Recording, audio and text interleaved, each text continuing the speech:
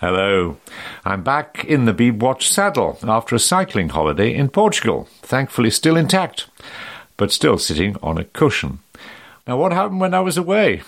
Well, there was that furor over the Phil and Holly scandal, overcovered by BBC News in the view of many of you. Well, on Wednesday this week, ITV execs were up in front of the DCMS Select Committee to explain their handling of the controversy and saying that they did not have any hard evidence on which they could have acted. They should have asked themselves why young production staff may have been too scared to come forward. If you're working in a casualised industry on a very short-term contract, on a programme with very powerful presenters whom the network is desperate to please, is it any wonder you decide to say nothing? Well, the previous day, the same Select Committee grilled BBC execs over a range of issues, in particular the handling of changes to BBC local radio. The Director-General, Tim Davie, gave a feisty performance, but admitted that there had been no formal consultation on the changes, which he was nevertheless determined would go ahead. Meanwhile, Ofcom, the regulator, has listened to our interview with Stuart Purvis, the former ITN boss and Ofcom exec, who voiced concerns over GB News on our podcast a couple of weeks ago. That network has had Conservative MPs presenting programmes and interviewing their own Chancellor of the Exchequer. Stuart told me, what Ofcom has done is to redefine a news programme, and it hasn't actually done it in a very public way by having a consultation or openly changing the guidance. It's done it slightly by stealth. Well, this week an Ofcom spokesperson said the rules around politicians presenting programmes were first introduced in 2005. Given the rise in the number of current affairs programmes presented by sitting politicians and recent public interest in this issue, we are conducting research to gauge current audience attitudes towards these programmes. And about time too. Well, now to this week's interview, which is about a different type of scrutiny. I'm talking to Martin Rosenbaum, who was, until 18 months or so ago, the executive producer of political programmes at the BBC in Westminster, overseeing programmes such as Political Thinking with Nick Robinson and The Week in Westminster, as well as editing and producing numerous political documentaries. He spent 23 years at the BBC, playing an extraordinary role during the Hutton Inquiry, which followed the suicide of a UK government advisor, BBC News claims of a, quote, sexed-up report into Iraq's weapons of mass destruction, and suggestions that the then Prime Minister, Tony Blair, knew key claims about Iraq's alleged possession of certain weapons were untrue. It was one of the most damaging controversies in the BBC's history and led to the resignation of the Director-General Greg Dyke and the Chair, Gavin Davis. But more of that in this second part of our interview.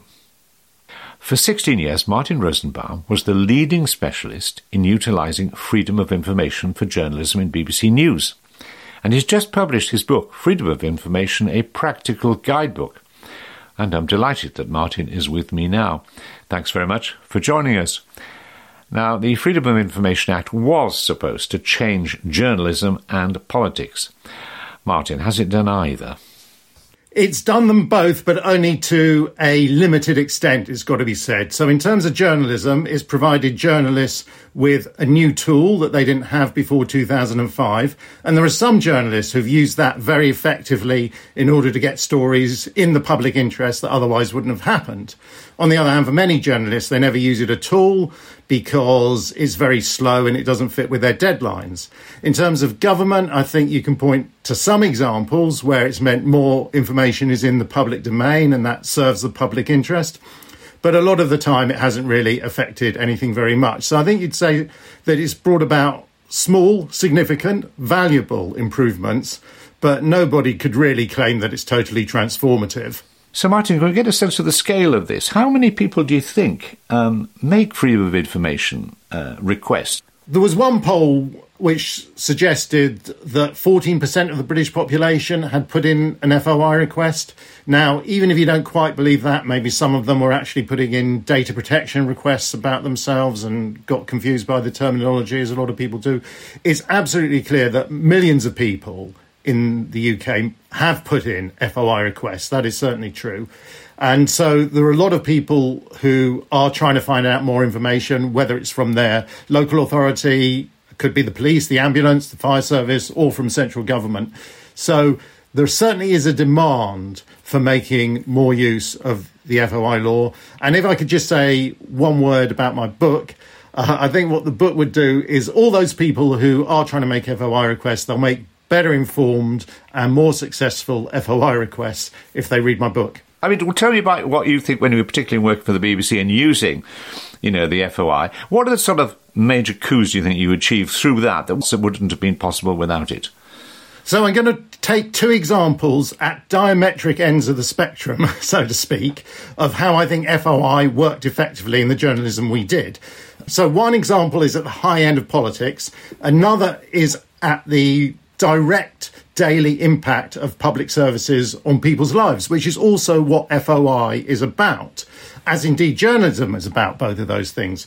So at the high end, one of the things that I was able to do, and it took a lot of persistence appealing to the Information Commissioner in the face of obstruction from the Cabinet Office, was to show how Prince Charles, as he was then, now King Charles, had lobbied Tony Blair over various environmental issues. For example, Charles did not want genetically modified foods to be developed for that research to go on. So that's an example of the sort of lobbying that was going on at the highest level within government and the state. On the other hand, and again, there was a lot of resistance to this, but after 18 months, and again complaining to the Information Commissioner, I managed to get released data which showed which makes and models of cars were most likely to fail MOT tests. The Department for Transport resisted that on the basis it was commercially confidential information, blah, blah, blah. But the Information Commissioner ruled in my favour.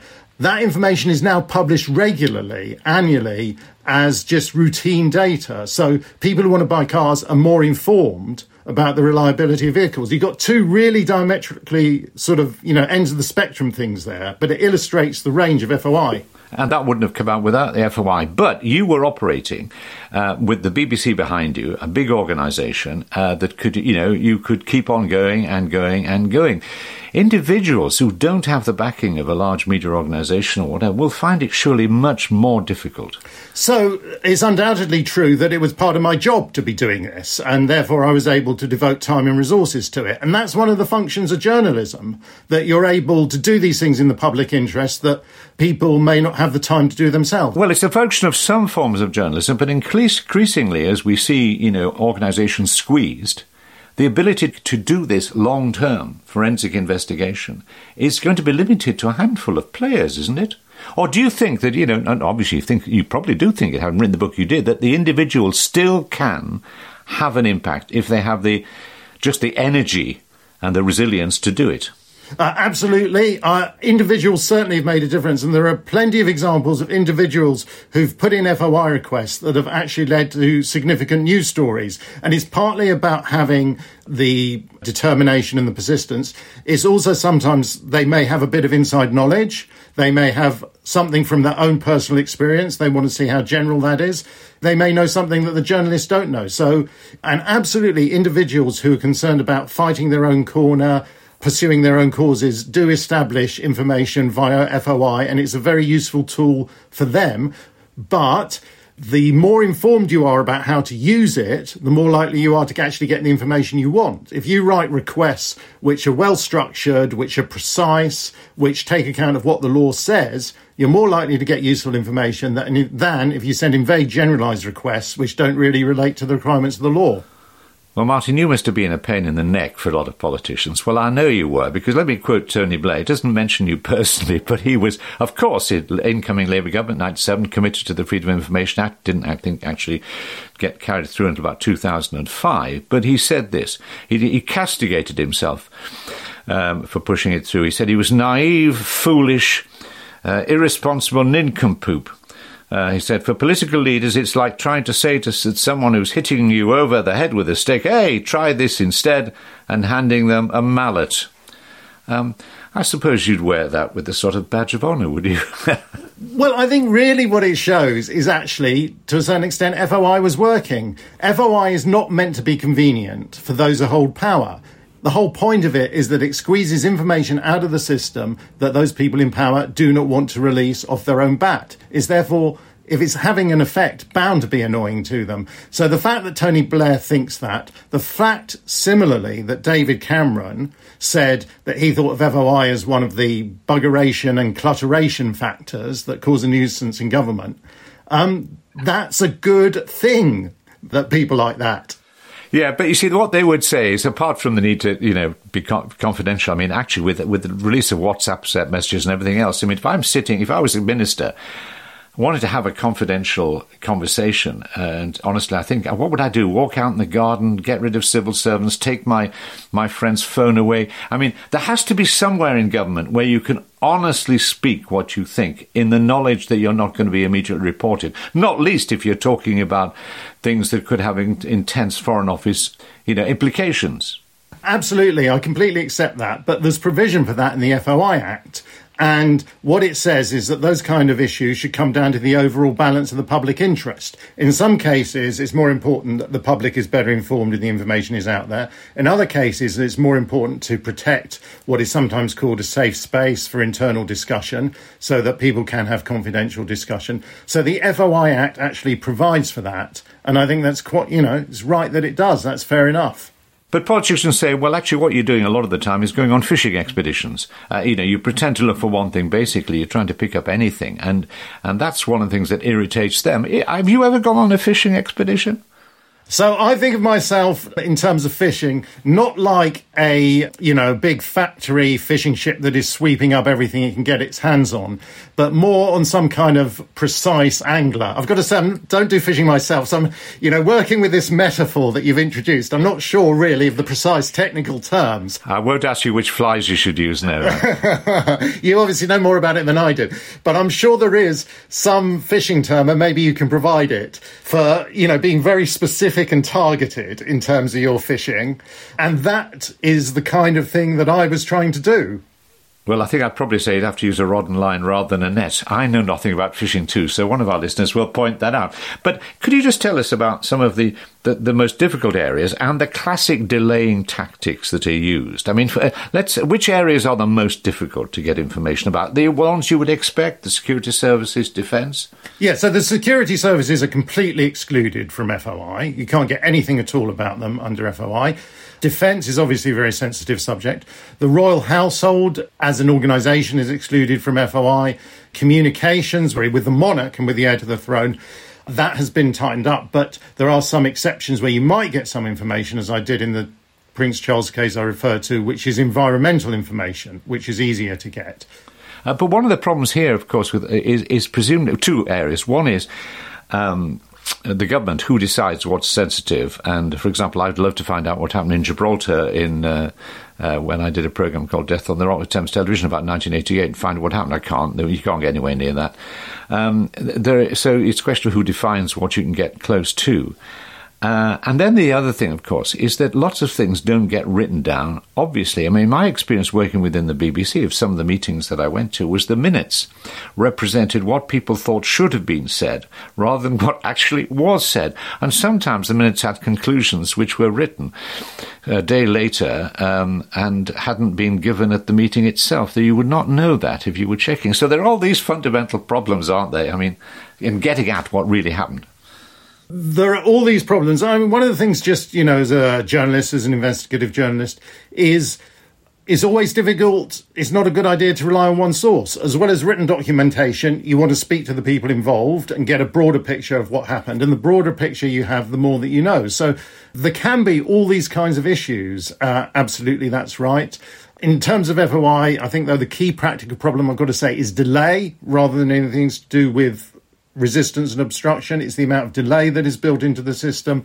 And if public authorities say they need longer to assess the public interest in giving you information, they can extend that process for as long as it is considered reasonable under the law, which is a very vague criterion. So especially for journalists who want to get their stories quickly, delay is a big problem, and how you deal with that is a very important issue as a requester. Have you been ever directly lied to by government who've said that certain documents did not exist when you are pretty sure they knew they did exist, and indeed, in the end, perhaps they had to produce? Well, I don't know whether I would use the word lie. I certainly have had the experience of putting in an FOI request, and at first they say, we don't hold any documents of the sort that meet your description. And then afterwards they say, we found them and we're not going to give them to you anyway because we think it's against the public interest. I've also had, bizarrely, the converse thing, which is they say, we're not going to give you these documents that you've asked for because it's against the public interest to do that. And when I appeal against it, they say, we don't actually hold these documents that we've just told you we're not going to give you. And so what do you make of that? I mean, it could be that they're not telling the truth. It could be that they've got this instinctive reaction that they say, we're not going to give it to you. And then they discover that it doesn't actually exist anyway when they're really forced to go and look for it. And their instinctive reaction is just to resort to secrecy in the first place. Now, some people listening to this conversation and who don't work for the BBC or whatever may think, hold on, BBC isn't exactly Caesar's wife in this area. It's very keen on getting information using an FOI request from other organisations, but you try and get certain information out of the BBC. What was your experience between, say, when you were working with somebody like Mark Thompson, who was DG, and then later on with the administration of Tony Hall? Yeah, so it's certainly true that a lot of people who want information from the BBC feel unhappy with the replies that they get. One reason is that the BBC has a exclusion from FOI for information that relates to journalism. So information that relates to programme making and journalism, people can't get. They can only get administrative and management information from the BBC, and they complain about that sometimes. But what I think I would say in terms of the overall feeling of attitudes towards FOI within the BBC during the time that I was there, the BBC had a quite ambiguous attitude towards FOI. Some people did anyway, precisely because it both sent FOI requests, people like me, and it received FOI requests. And when Mark Thompson was Director General, I felt, and this is not based, I've got to say, on direct discussions with him, but this is people who talked to him who then talked to me, so it's kind of radiated down. There was a very clear feeling the BBC is primarily a journalistic organisation. It's true, FOI might sometimes embarrass us, but we want maximal FOI in terms of the legislation. Once Tony Hall became Director General, and again, it's not based on direct conversations I had with him, it's people who spoke to him who then spoke to me, and I was trying to negotiate with over details of how the BBC should respond to various government consultations. There, the feeling was less like that. It was more, well, on the one hand, it's good, on the other hand, it's bad. We don't want people asking questions in a way that embarrasses us. We've got to trade that off against what our journalists do. So I felt that there was a kind of switch between Director Generals in the way that those kind of values from the top were radiated down to people like me. Well, I'm going to talk to Tony Hall, I hope, next week, so I might ask him about that. But I mean, I don't know whether it's indicative. I talked to Mark Thompson, I used to be my researcher 1,000 years ago, when he was DG on feedback, and then Tony Hall wouldn't appear and others haven't appeared subsequently. But I think that the fact is that the BBC now feels more vulnerable.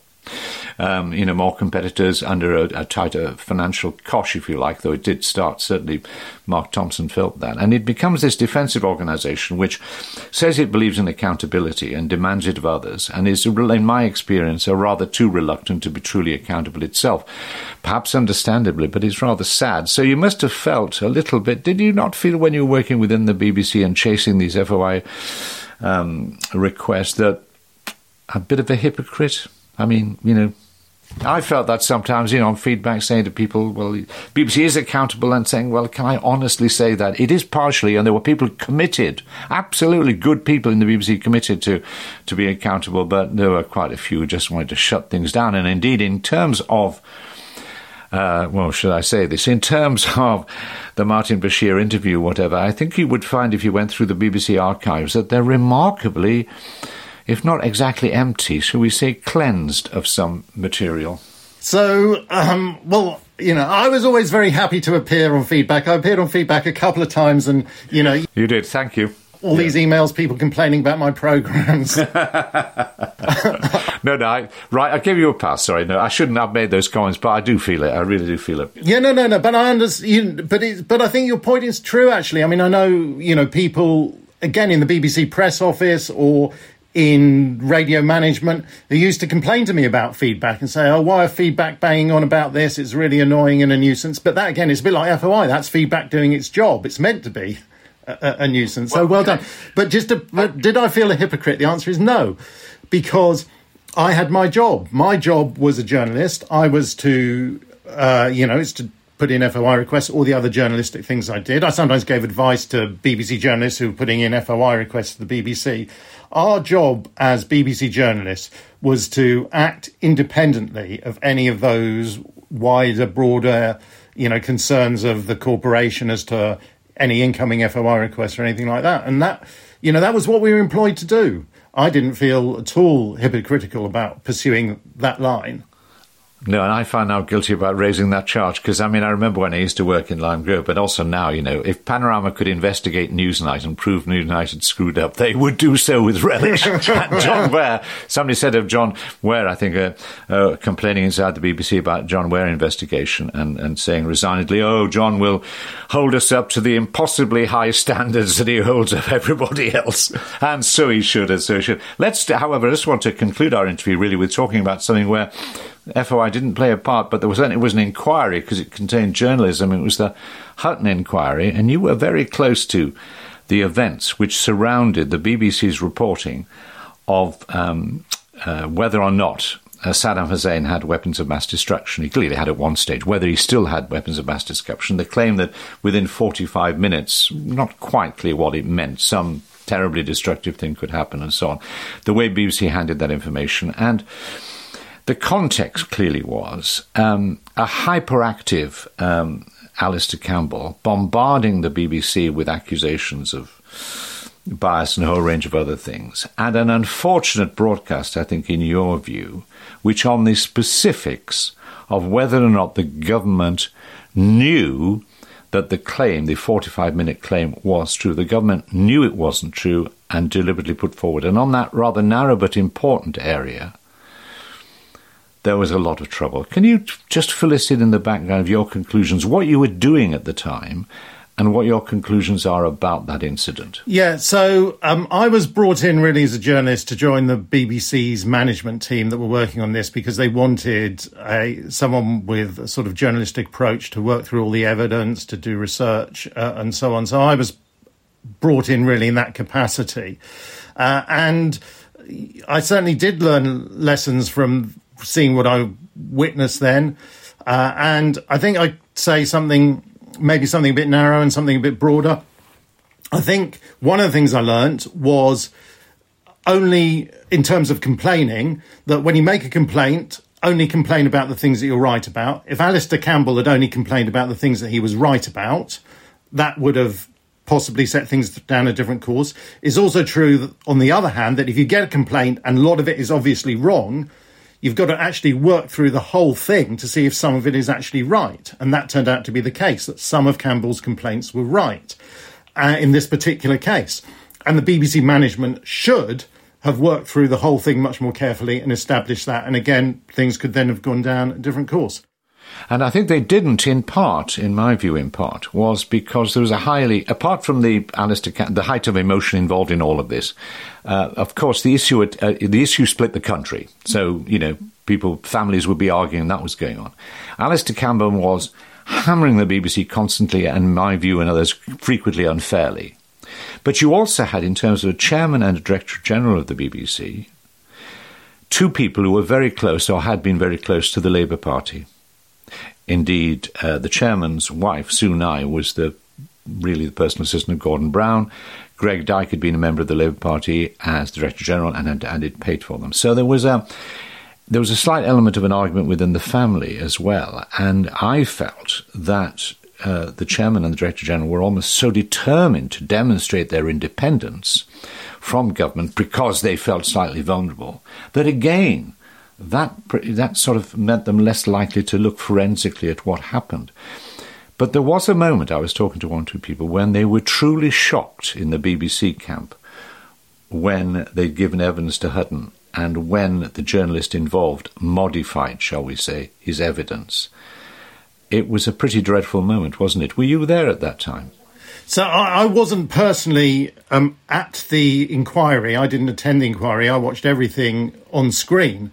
But I'd say, I thought there were a number of points during the inquiry where things went, not exactly in the way that we were expecting to. And I wouldn't particularly pick on that. But I think your point, however, about Greg and Gavin is completely correct, that I think because of their Labour background, they were very determined to stand up and prove their independence from the government. So I think that was a factor. I think Alistair Campbell's bombardment of the BBC over a long period with letters and letters and letters of complaint is also a factor. I remember Richard Sambrook saying, he was head of news, Richard Sambrook, he had a fax machine in his office still. Most people have switched to email. The only faxes that poured out of his fax machine were junk faxes trying to sell, I don't know, photocopiers or whatever, and faxes from Alistair Campbell. And they would both pour out of his fax machine regularly. Some people might say they were equally kind of junkish, but it did turn out that, some of what Alistair Campbell, not all of it, not even most of it, but some of it was true. And then the judge, of course, didn't give you a sort of balanced judgment. He was either like you used to go to the Broadcast Complaints Commission with 20 complaints against us, and they'd find on one of them, and the headline in the newspapers and everywhere else was BBC found guilty, and there'd be no mention of the 19 other charges where we hadn't been. So there's always that problem. But I think that the lessons, I would say there are two lessons of this, and first of all, well, two lessons, there are many of them. The first is somebody has to own a story from the beginning and monitor and watch the story. Somebody has to be with a reporter at the beginning and, as it were, stick through with them, monitoring the story on such a controversial issue all the way through. And what tended to happen, in my view, looking back on that issue, is that lots of people then came in, picked up the story, developed it, but actually nobody owned it in terms of being responsible with the reporter for ensuring that everything was true and proper. Is that your view? Absolutely. So one of the tasks that I had as part of the work I was doing for the team, as I remember, was to go through every news bulletin that day, BBC News Bulletin, different outlet, different channels, different networks, and look at the stories that had been done about this. And the phraseology was all very different, and the result was that some of them had got things slightly wrong, some of things had really kind of missed the point. It wasn't like one consistent story, which the BBC was putting out throughout the day on all its outlets. Things were all over the place, and I think there was a lack of overall scrutiny and editorial oversight of the story on the day for that reason. But perhaps just in terms of lessons, can I just say what I think the really big lesson is of the whole process on the government side and on the BBC side, and for, all of us as individuals in a way, the thing I learned was the perils of groupthink. The government suffered from groupthink on the strength of the intelligence. That Blair and the others, and internally within the intelligence services, they didn't challenge the weaknesses in the intelligence strongly enough. They were trapped in groupthink. They didn't lie, but they allowed themselves to be trapped in groupthink, yeah? Yeah, I don't think they lied. They believed it sincerely. Because they believed it sincerely, they actually they stripped out this is what it says in the Butler report on the intelligence. They stripped out the caveats. They stripped out the qualifications. They made the intelligence seem stronger than it actually was. So that was their fault. On the BBC side, we were trapped in a kind of groupthink of feeling we must really stand up to them. We've got to demonstrate our independence. They didn't have the voices saying, hang on a minute, is this intelligence really right? We didn't have the voices saying, hang on a minute, are you absolutely sure that every detail in this story is correct? Maybe there are some flaws in it. Maybe we need to check everything out really thoroughly.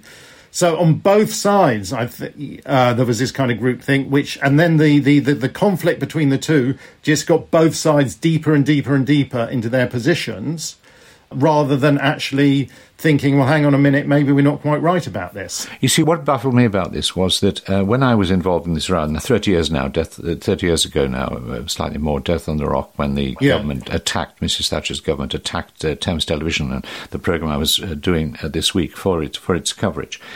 and the newspapers piled in. It was a terrible row. What in the end, Thames directors said, well, OK, this is going on too long. We'll have to have an independent inquiry with people agreed by, effectively, the government as well. So they got a QC, they got a minister a former Conservative minister, but somebody who understood about television or whatever. They did the inquiry. They said they'd publish the results to give them all the money they needed, just go and do it. That bought them. That took the level down, and that bought them time. Now, fortunately, when they reported, they very, very largely supported us as broadcasters and so on. But it took it out of that high-heated atmosphere. Now, when the row was going on over this 45 minutes and so on in Iraq, I sent a note to a very senior BBC person saying, this is what you've got to do because this is the way out. Point out Alistair Cameron's bullying, but say on this matter, we're a public service broadcaster, of course there has to be an independent inquiry because it's so importantly, it's contested. And they didn't do it. Now, you can see Caroline McCall this week, faced with the Philip Schofield business, saying, we've got a KC in. Everybody now does it. It still baffles me that the BBC then didn't say, OK, we're confident about our journalism, we'll bring in a QC. OK, so I can't directly address that point, but I think I know who you sent the note to, because one of the tasks that I was asked to do at one point was to look into the Death on the Rock programme, the Windlesham Inquiry, as it then was, into it. And I had to write a report about what were the similarities between that and the situation we were in and what were the dissimilarities. So I wrote that report and I passed it on. So am I right? Do you agree with me or not that actually what they should have done was get proper inquiry, independent inquiry, and agree to abide by what it said? Well, I think in retrospect, that clearly would have been a better decision. I think there were other ways out of it. I don't think that's the only one. I think that's, one that could have worked. There were other ways out of the sort of defensive position that basically both sides had got into. But, nobody reached that alternative. And in the end, it was disastrous for the BBC. And finally, Martin, back to where we began on freedom of information. I cannot believe that a person like you, even having written this book on the app, is going to stop actively putting in applications yourself. Are you going to do that? Absolutely, yes. So I do put in FOI requests. Of course, right now I'm trying to think of what is the best angling metaphor to describe the FOI process. Carrying on with the FOI process now, I don't know. I make FOI requests and I write about answers I receive on my blog and on my website. And yeah, absolutely. Well, if those people who are listening go to our blog, and you will, on my blog, you'll find out the details of that. Martin Rosenbaum, thank you very much indeed for talking to us. Thanks, it's been a pleasure. And you can find a link to Martin's book, Freedom of Information, a Practical Guidebook, in the description of this programme, where you will also find our contact information and the link to support our journalism. It'll cost you less than £2 a month. Please do consider doing so. Next week, we hope to be interviewing former BBC Director General Tony Hall. Let us know if you have any questions for him. And if you didn't know already, this podcast was presented by me, Roger Bolton, and it was produced by Kate Dixon. The sound was by Clifton Bank Studios, and special thanks to Quinn Genty. It was a good egg production. Thanks for listening. Until next time, goodbye.